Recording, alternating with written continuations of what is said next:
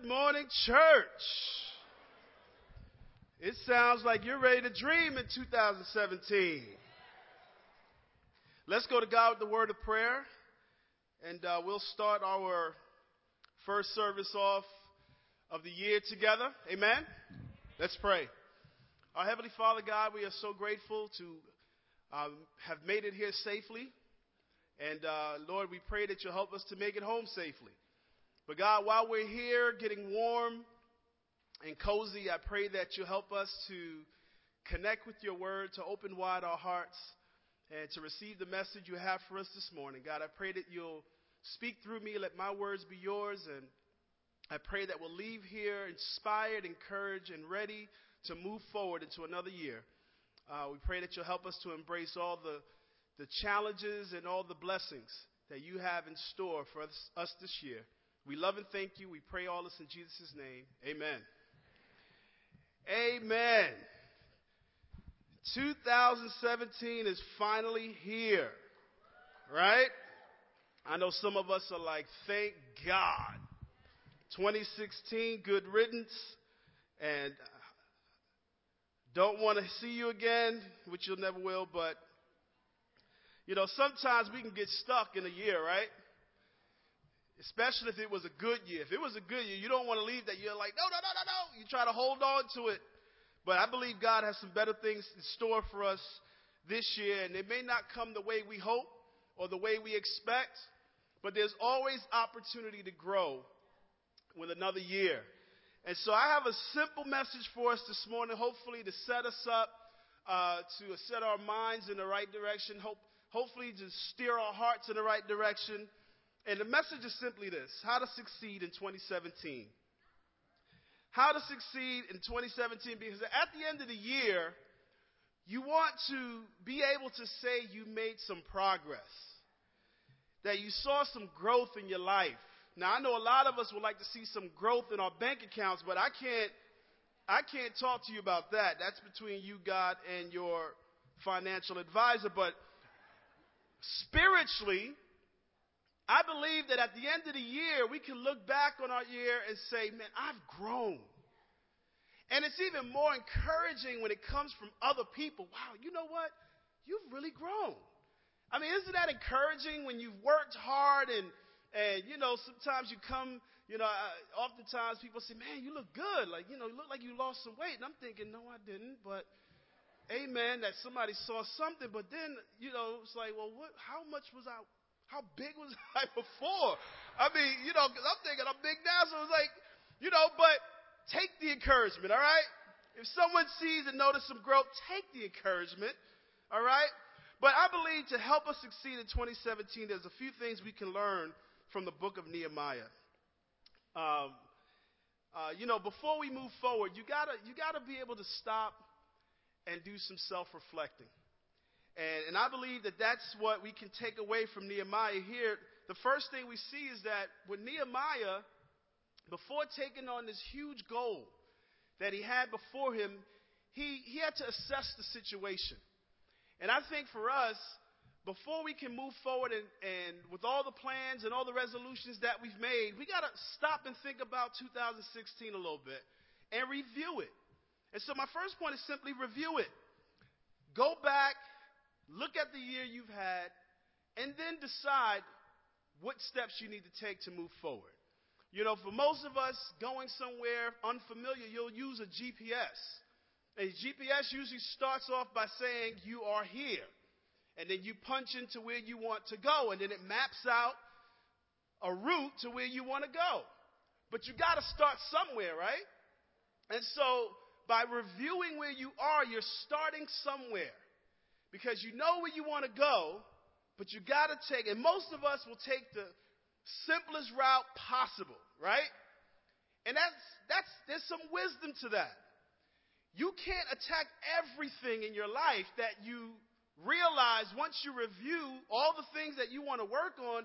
You can't attack everything altogether. And so you got to first figure out, where am I?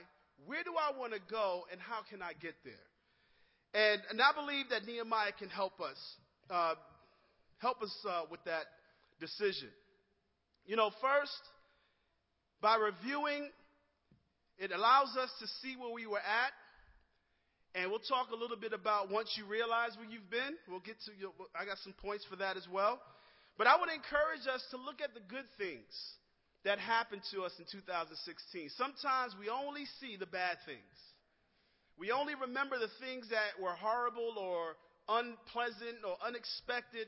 And sometimes that can really discourage us for looking forward to a new year. Some of us was not looking forward to 2017. Because maybe there's some things in 2016 that shook your faith a little bit.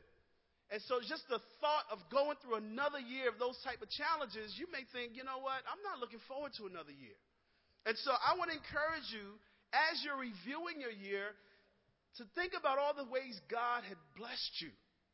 Look at all the opportunities that God had presented to you, all the circumstances that God has pulled you through, and give him the glory for it. Ask yourself, what did I struggle with last year? What was the thing that kept coming up in my life? And where can I grow? And if we look together in Nehemiah chapter 1, this is a very, very interesting book. If you're deciding on a book to read this year, I want to encourage you, read Nehemiah. Nehemiah chapter 1, starting in verse 1, it says, "The words of Nehemiah, son of Hakaliah, in the month of Kislev in the 20th year, while I was in the citadel of Susa, Hanani, one of my brothers, came from Judah with some other men. And I questioned him about the Jewish remnant that survived the exile, and also about Jerusalem. They said to me, those who survived the exile are back in the province and are in great trouble and disgrace. The wall of Jerusalem is broken down, and its gates have been burned with fire." This was not good news. He wasn't happy about the news he received, but guess what? It was the truth. You know, as we reflect, we'll be tempted to avoid accepting the truth. But he stepped back. He allowed himself to process the truth. He allowed himself to process what he found out. And he realized, this is not a good time. You may look back in 2016 and say, you know what, it wasn't a good year. And as you analyze your present situation, you'll be able to make wise decisions. How did it go for you last year? And think about specific areas. Let me offer a few. When you look back at 2016, ask yourself, how was my relationship with God? In the 365 days that God had blessed me with, how consistent were our times together? That's a very honest question to ask yourself if you're a disciple of Jesus. What was your relationship with your family like? How was your marriage? Did you and your wife, were you good at resolving conflicts? Are there some things lingering into 2017? How about with your children? How did it go with your children? Now, being a parent, I know that can always be up and down. 1 minute, you're like, God, thank you. Thank you for blessing me with these great children. And then the next minute, you're like, Lord, why me? Why? But then, when you step back and you realize, children are a blessing. Children are a blessing from God, and they're praying, and they're like, Lord, why me? So don't get so caught up in how difficult our children are. How about your other relatives, your extended relatives? Sometimes that can be a challenge. Maybe it's not, but maybe you and your wife had a fantastic year. Maybe you and your children had a wonderful year, but you and your brother, your sister, your parents didn't have such a good time. These are things that we got to consider. What about your relationship with the church? What was that like in 2016? How was your discipleship? Your one another relationships? How much opportunities did you pass up to serve? Or how often did you serve? If you did if it was great, then keep it going. I think we also need to build on our strengths as we focus on our weaknesses. Don't stop working on your strengths just to attack your weaknesses. Keep building on your strengths as you focus and attack on your weaknesses. What was your relationship with the lost like? Did anyone come to church with you last year? I know for me, this is one area I personally want to attack, because when you get busy and you're so focused, you realize, wait a second, another week is going by. And that can easily turn into a month, 2 months, half a year, and before you know it, a whole year's passed by, and you've come to church, but you hadn't brought anyone with you. How did it go with helping people come to Christ or come back to Christ? Were you involved in any Bible studies last year? These are all sobering questions. If you're in school or in your career, what type of employee were you last year? Were you on time? How were you with the company's resources? Did Facebook take up a lot of your time? Were you tweeting while you were on the clock? How were your grades? As disciples, just because you're under the grace of Jesus doesn't give you a pass for failing grades. We got to be a light wherever we are. And so these are areas we have to go back and look at. Nehemiah reviewed without being glued to the problems. Sometimes when we reflect, we have to resist the temptation to be stuck on the things that may have went wrong.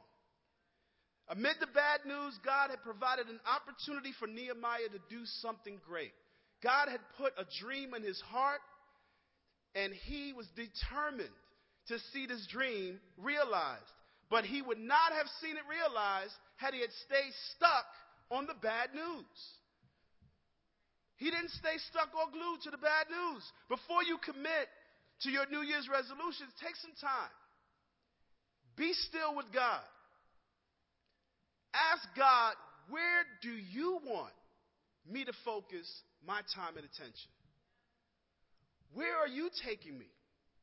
I tell you, every year I pray what I call scary prayers. I ask God to do whatever it takes to help me to grow that year. And every year I pray that prayer, something unexpected happens. And I'm like, what is going on? And then God reminds me, you remember that prayer you prayed at the beginning? I don't forget your resolutions. You may have forgotten. I don't. And when I find myself complaining, God brings back to memory the prayer I prayed at the beginning of the year. You said that you wanted to grow. And I'm helping you grow. And so when we go through the trials and the tribulations of life, you see, God refines us by fire. And so you can't be refined if you're not in the furnace. You've got to allow yourself to go through whatever it is that God is taking you through to bring about the growth that you and God wants to see happen in your life. When we're tempted to take shortcuts or stop the process, we fail to grow. It's just like when we go to the gym. We hadn't been there for months. And we go in, we're like, this is the year. I'm taking this Planet Fitness $1 membership, and I'm going to turn it into a $10,000 body. And we go to the gym. We hadn't been there in months. And as soon as we get on that treadmill, we start to feel pains in areas we never felt pain before. And we're thinking, is this what it means to get in shape? That I will stay out of shape and love Jesus, because look, God doesn't look at appearance alone. He looks at the heart. So I'll work on my heart and I'll just trust God with the rest. We start feeling uncomfortable and right away we want to quit. But you can't quit. Especially when you realize, man, there are areas in my life I didn't do so well in last year. Don't stay glued to it. Review it and then move forward. Move forward. In Nehemiah chapter 1, verse 4, look what Nehemiah did. You know, he heard this bad news, and, you know, sometimes if you really want to grow, ask someone else what your year was like last year. Nehemiah got this bad news from other people. And sometimes we don't really want to ask that question. Like asking your spouse, do you feel loved by me today? That's a very scary question. But if you want the honest truth, just ask. You might be surprised. Yes, you make me feel loved. Ask your children, how's it going with my parenting? Do you feel like I'm a good listener? If you really want to grow, it's only if you really want to grow. If you don't want to grow, don't ask those questions. Just stay in la land, and you'll be all right. God will find another way to help you deal with that. But Nehemiah prayed and he fasted before deciding what to do. Once he received the bad news, in Nehemiah 1 verse 4 it says, when I heard these things, I sat down and wept. For some days I mourned and fasted and prayed before the God of heaven. You know, scholars believe that he prayed and fasted for 4 months before he actually went to the king and asked for permission to go to Jerusalem. But he took some time. Now, I'm not saying you need to take 4 months. But Nehemiah took some time to really get in touch with the severity of the situation before he decided to do something about it. Sometimes we let hype push us in directions that we probably would have done well in if we had deeper conviction about it. Hype and conviction are not the same thing. You can be fired up about something, and once it's uncomfortable, that's it. It's no secret, I'm a New York Knicks fan. I'm a diehard New York Knicks fan, for better or for worse. Now, we've had people come on the bandwagon. When we're doing good, people are Knicks fans. They start coming out the woodwork. When we're doing, it's like a desert. You can't find another Knicks fan. We don't want to be that way with God. You can't be a fair weather friend when it comes to your relationship with God. Either you're in it or you're not. If you're in it with God, then you got to be in it through the good and through the bad. And we got to let our love for God push us through those times of bad news. You know, Nehemiah reflected. He went to God, he prayed, he fasted. But, you know, something I believe that if you really want to grow, Nehemiah, the thing he did next will definitely help if you imitate. He owned it. He owned the situation. In Nehemiah chapter 1, verses 5 through 7, listen to what it says. Then I said, O Lord, God of heaven, the great and awesome God who keeps his covenant of love with those who love him and obey his commands, let your ear be attentive and your eyes open to hear the prayer your servant is praying before you day and night for your servants, the people of Israel. I confess the sins we Israelites, including myself and my father's house, have committed against you. We have acted very wickedly toward you. We have not obeyed the commands, decrees, and laws you gave your servant Moses. Now, Nehemiah is taking responsibility here. He said, I, we, myself, and my. He didn't say him, her, they, or them. But get this, he wasn't even in Jerusalem. So why would he take responsibility? Why would he pray this prayer? He wasn't there. It wasn't his fault that the walls were broken down. He was a prisoner. But you see, Nehemiah didn't distance himself from God's people because of what was going on. And I think that that's very humble of him, because he didn't just go to God and say, God, forgive them. Because he took this personal. He took it personally. Sometimes we think we're exempt from the problems in the church. We stand back and we look at all the things that are wrong, and it's easy to point out what needs to change. But when you don't include yourself in it, you don't feel responsible for helping to see it rectified. It's always easy to point out and be a critic of what's going on or what needs to change and what's wrong. And sometimes we'll even go as far as saying, I'll come back when you fix this. That's not what Nehemiah did. Nehemiah was connected. He was connected. This was personal for him. You know, it's hard for us to get involved sometimes when we don't see our part. Nehemiah said, we 3 times in his prayer. He didn't blame anybody. He owned it. Sometimes the hardest thing for us to do is own our part in the problem. We have arguments, we have disagreements, and it's so clear the other person's sin. But it's very hard to see how we contributed to that problem. Someone speaks to us, and look, not for nothing, people are just sinful sometimes. Sometimes you could be a good person and not do anything, and somebody who's just having a bad day unloads on you. But then, there's scriptures in the Bible to help us even with that. We justify sometimes, our actions with our bosses who are harsh. We're like, well, I'm not working hard because they're harsh. They're mean to me. There's actually a scripture in there to help you with that.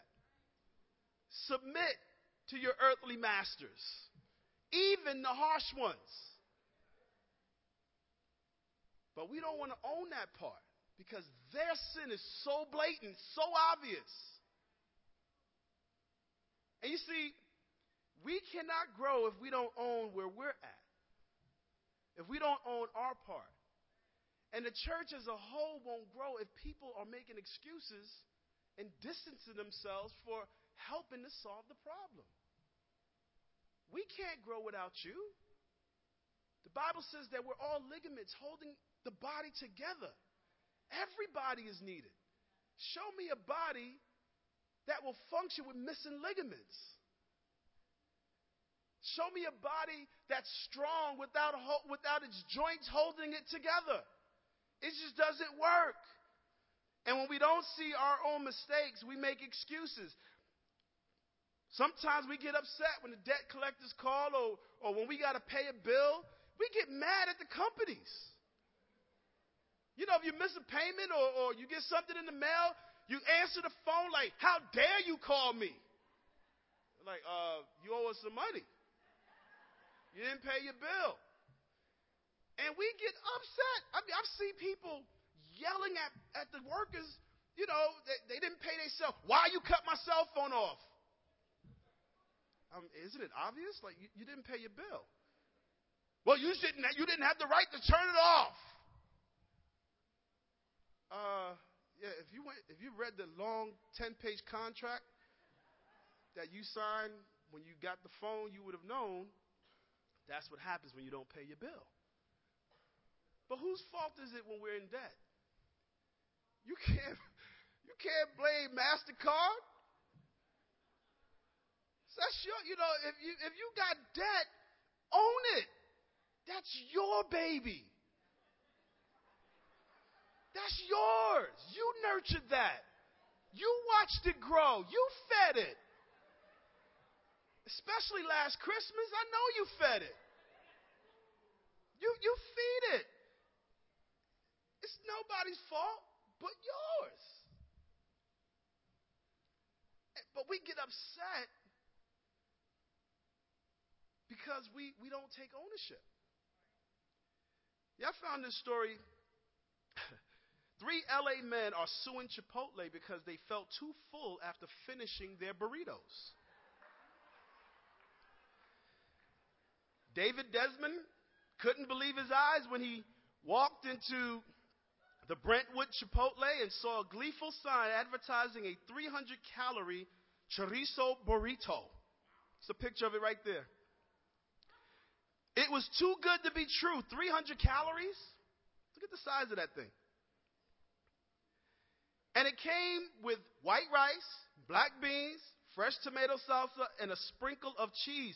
Surely something must have been wrong. But eager to experiment with Chipotle's apparently new low-calorie option, Desmond purchased the advertised burrito. While eating it, however, he realized something was wrong.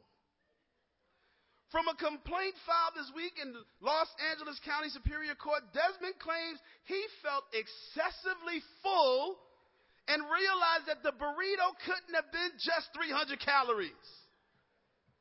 I mean, seriously. You get a burrito that weighs a pound and you think it's 300 calories?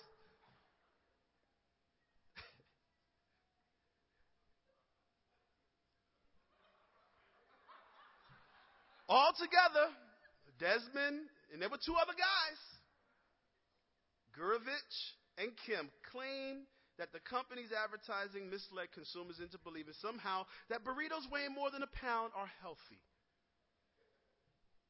I mean, come on. Anybody can take a look at that thing and know that's got to be at least 2,400 calories. I mean, you old Manhattan people remember Burritoville, right? When I was in college, we used to go down there for discipling times, and I always left excessively full.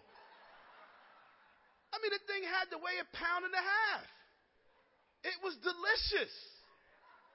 I enjoyed it, but I never went in there thinking that I'm going in there to lose weight and to cut on calories. I knew what I was getting myself into. Sometimes people will go to extreme lengths to avoid taking responsibility. This year, decide that you're not going to be that type of person. You're not going to blame other people for where you're at spiritually.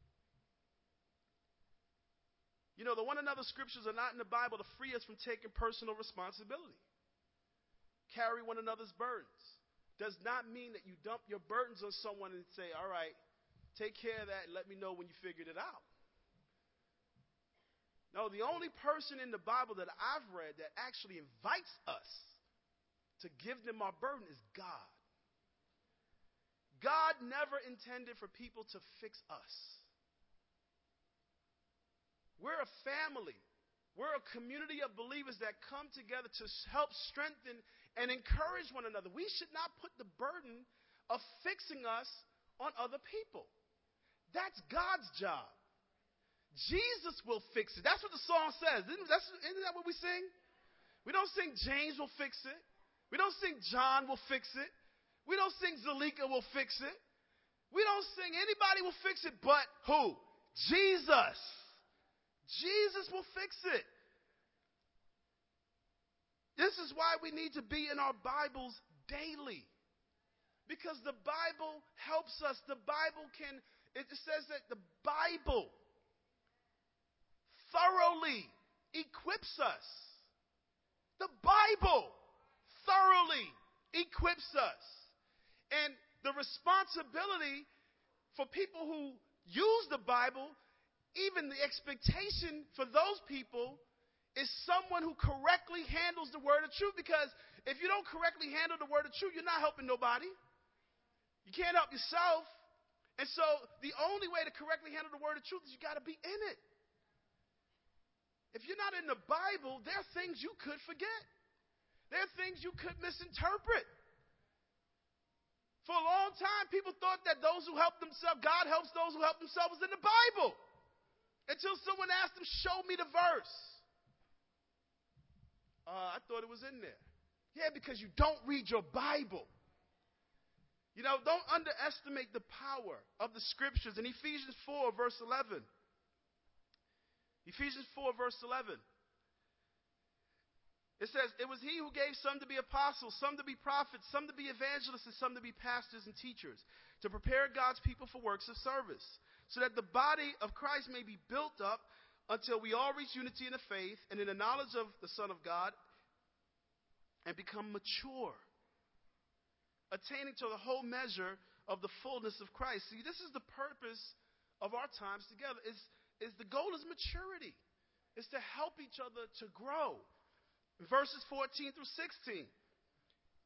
Then we will no longer be infants, tossed back and forth by the waves and blown here and there by every kind of wind and teaching and by the cunningness and craftiness of men and their deceitful scheming. Instead, speaking the truth in love, we will in all things grow up in him who is the head, that is Christ.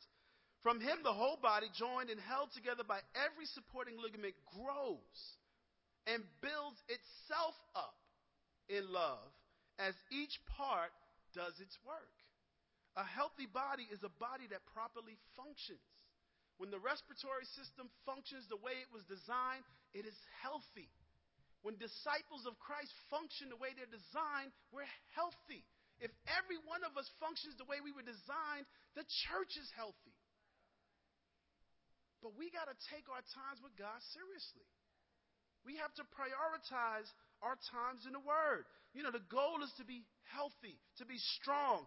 Even so, that when someone is not there for you, you can stand firm on your own. You're not always going to have a disciple there in your corner. You're not always going to have someone available to get advice from. And I remember, I believe it was the first or second anniversary, my wife and I, we had a bump.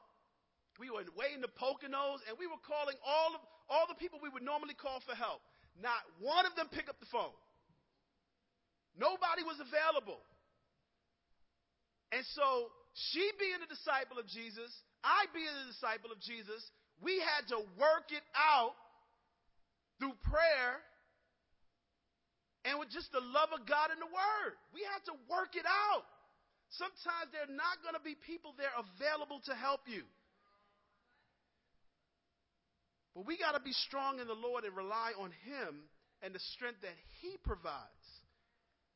You know, they're not always going to be there during the hard times. But I believe that that's when we grow and we mature as we develop more of a trust in God. We grow most when we go through those hard times. We grow most when we feel our weakest, because then we experience the strength of God. Someone once said that the strongest trees grow where the strongest winds blow. They have to build up strength in order to withstand the strong winds, just as you and I. There's a lot Satan is waiting to throw our way this year. And the only way we're going to survive this is we got to be strong in the Word. We got to get deeper into the Word. When we dig into the Word, when we see our need for God, that's when we grow the most. Some of the greatest times of growth have come from when we've messed up. Think about David and Bathsheba. David blew it big time with Bathsheba. But when you look at what David did, he owned it. Once Nathan pointed it out, he owned it. And when you read Psalm 51, you see David pouring his heart out, asking God for forgiveness, but he didn't stay glued to his mistake. He moved forward, and he grew from it. And when we read in Acts, David is identified as a man after God's own heart. You don't call somebody who doesn't grow a man after God's own heart. A woman after God's own heart. That comes sometimes where we get our biggest opportunities to grow when we have blown it. Because then you can show how you bounce back.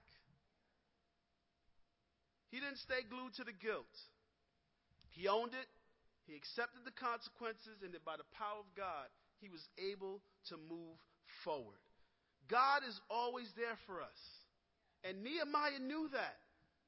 And that's why he went to God in prayer, which is the last point. The way he dealt with his situation is that he attacked it in prayer.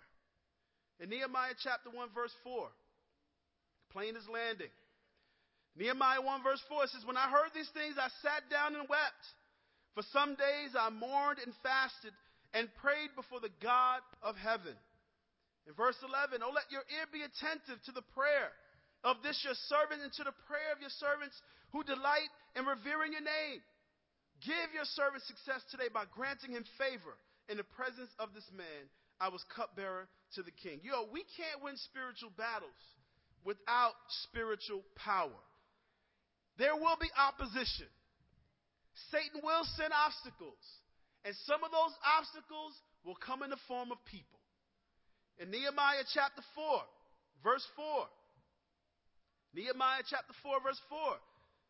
Here again, Nehemiah goes to God in prayer. Hear us, O God, for we are despised. Turn their insults back on their own heads. Give them over as plunder in the land of captivity.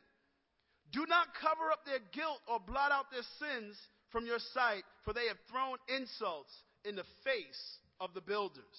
Here we see Nehemiah is giving the situation over to God. He's taking it to God. Is someone trying to oppose you? Is someone giving you a hard time? Is someone making your life miserable? Give them over to God. Turn them over to God. If you got rebellious children, you know what? I'm going to give you over to God. When my mother used to tell me that, it put the fear of the Lord Almighty in me. I'm like, what do you mean you're going to give me over to God? I'm not going to live here anymore? Who's going to feed me? Who's going to take care of me? No. It just means that I am not going to spend another time worrying about your nonsense and your moment of rebelliousness. I'm going to give you over to God. And I'm going to trust God. Let me tell you something. It takes the worry and anxiety off of you, and it puts it right in God's hands. Because, see, when God deals with people, God doesn't just deal in vengeance. Although he says vengeance is mine, that's not always the approach he takes, because God is looking at the whole life. When we're hurt, we want to get back. I want you to know how bad you hurt me. And we can't always trust how we respond to people who hurt us. But when we hand it over to God, God has their soul in mind. God has their salvation in mind. God will break them, but he'll break them for the purpose of hopefully having them turn around, just like he did with Paul.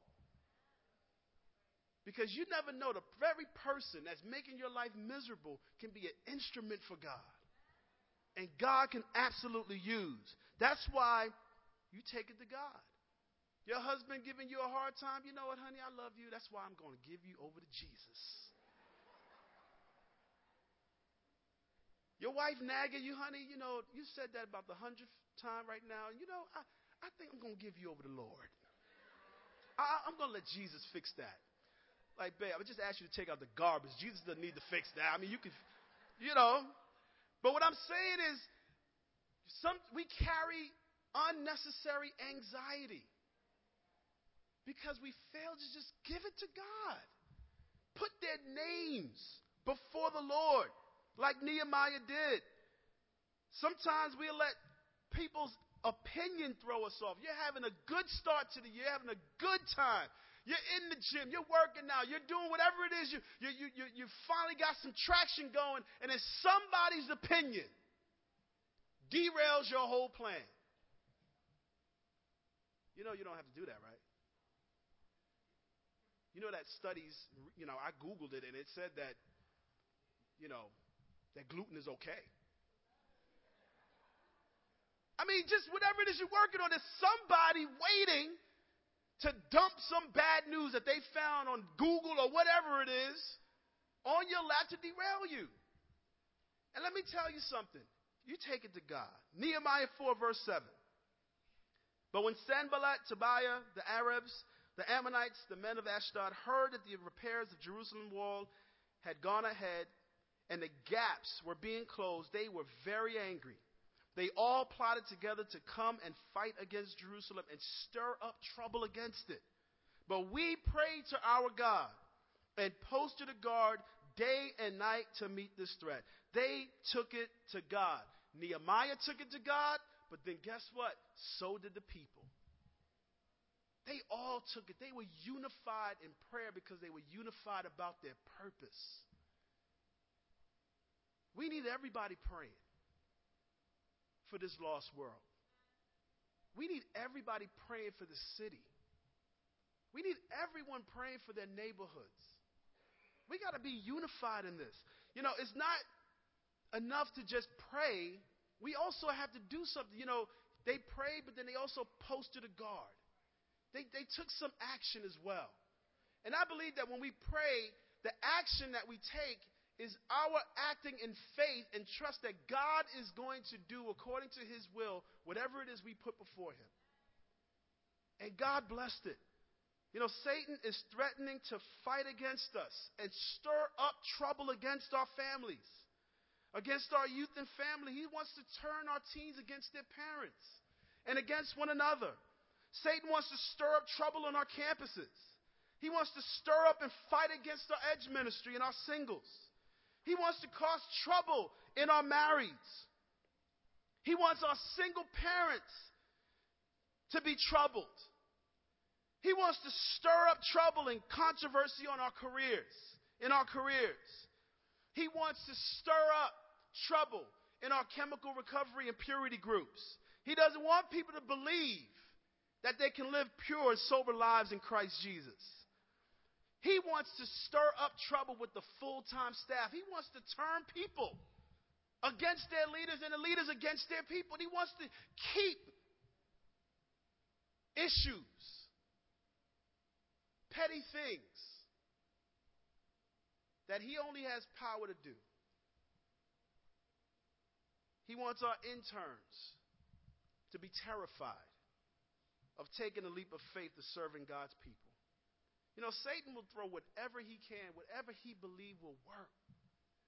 Here, the people were using their words, antagonizing, criticizing, just trying to throw people off. And sometimes, that old saying, sticks and stones may hurt my bones, but words will never hurt me. That is not true. I don't know about you, but words hurt me. They hurt me. Sticks and stones do as well, but sometimes words hurt a little more. Physical wounds are a lot easier to recover from, but an emotional wound takes a long time. And if someone's words has caused you some emotional pain, it takes time to get over that. And Satan knew that. He saw what Nehemiah and the people were trying to build. And so he sent enemies to attack them with their words, to try to discourage what they were doing. And a lot of times, as we see from here, it came from right within the community. You know, here in Harlem, we're planning to have prayer groups, to focus this year on prayer. Loving the Lord our God with all our heart, soul, mind, and strength. That's our goal. That's our focus. But not everybody's going to be on board. Not everybody's going to be unified with that. And we got to be prepared, and we're going to take their names to the Lord, just like Nehemiah did. Because I can't control nobody. And neither am I going to try. But I'll tell you one thing. I will put you before the Lord Almighty. I'm not going to lose sleep over it. But we will pray.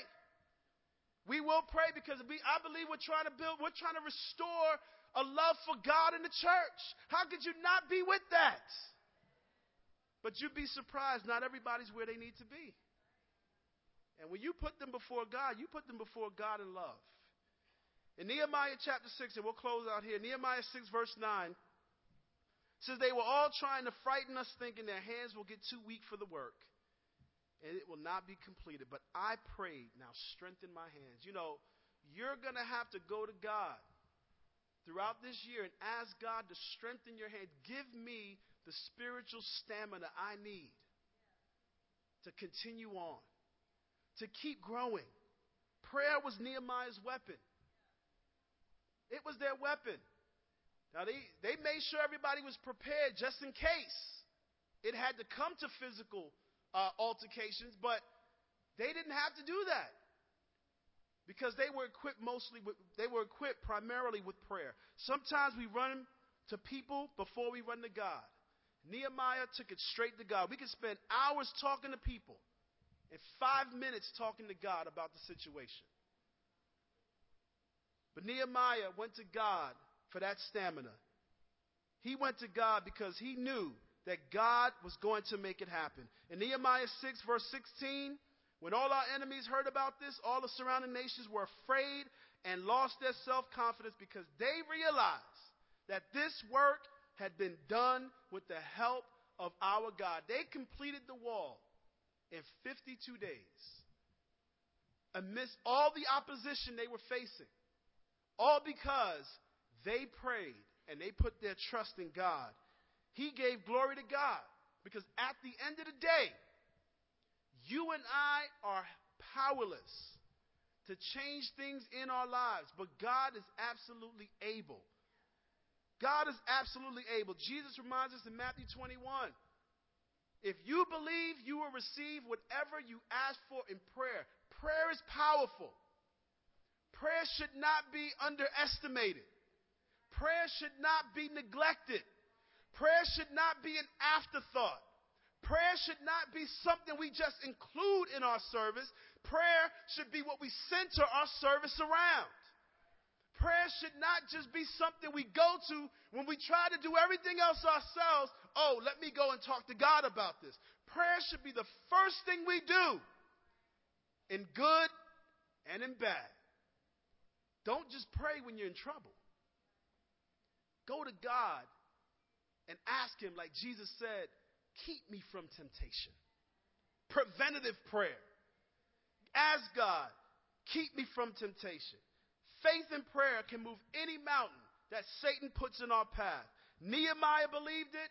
Nehemiah practiced it. And we see the results of it. According to God's will, it will be done. You know, I believe that the answer to Nehemiah's motivation, to why he chose to go about rebuilding this Herculean task, was found in Mark 12, verse 30, when Jesus says that the greatest commandment is this: love the Lord your God with all your heart and with all your soul and with all your mind and with all your strength. That was his motivation, his love for God. That is what will keep us going. That is if we have that motivation, we will succeed in 2017. If we review it, if we own it, and we attack it with prayer, we will succeed. God will give us the glory. God will give us the victory. And we will have a much better year than we've had in the past few years, because God wants to see us grow and God wants to see us take it higher. I love you guys. Thank you for your time. God be the glory.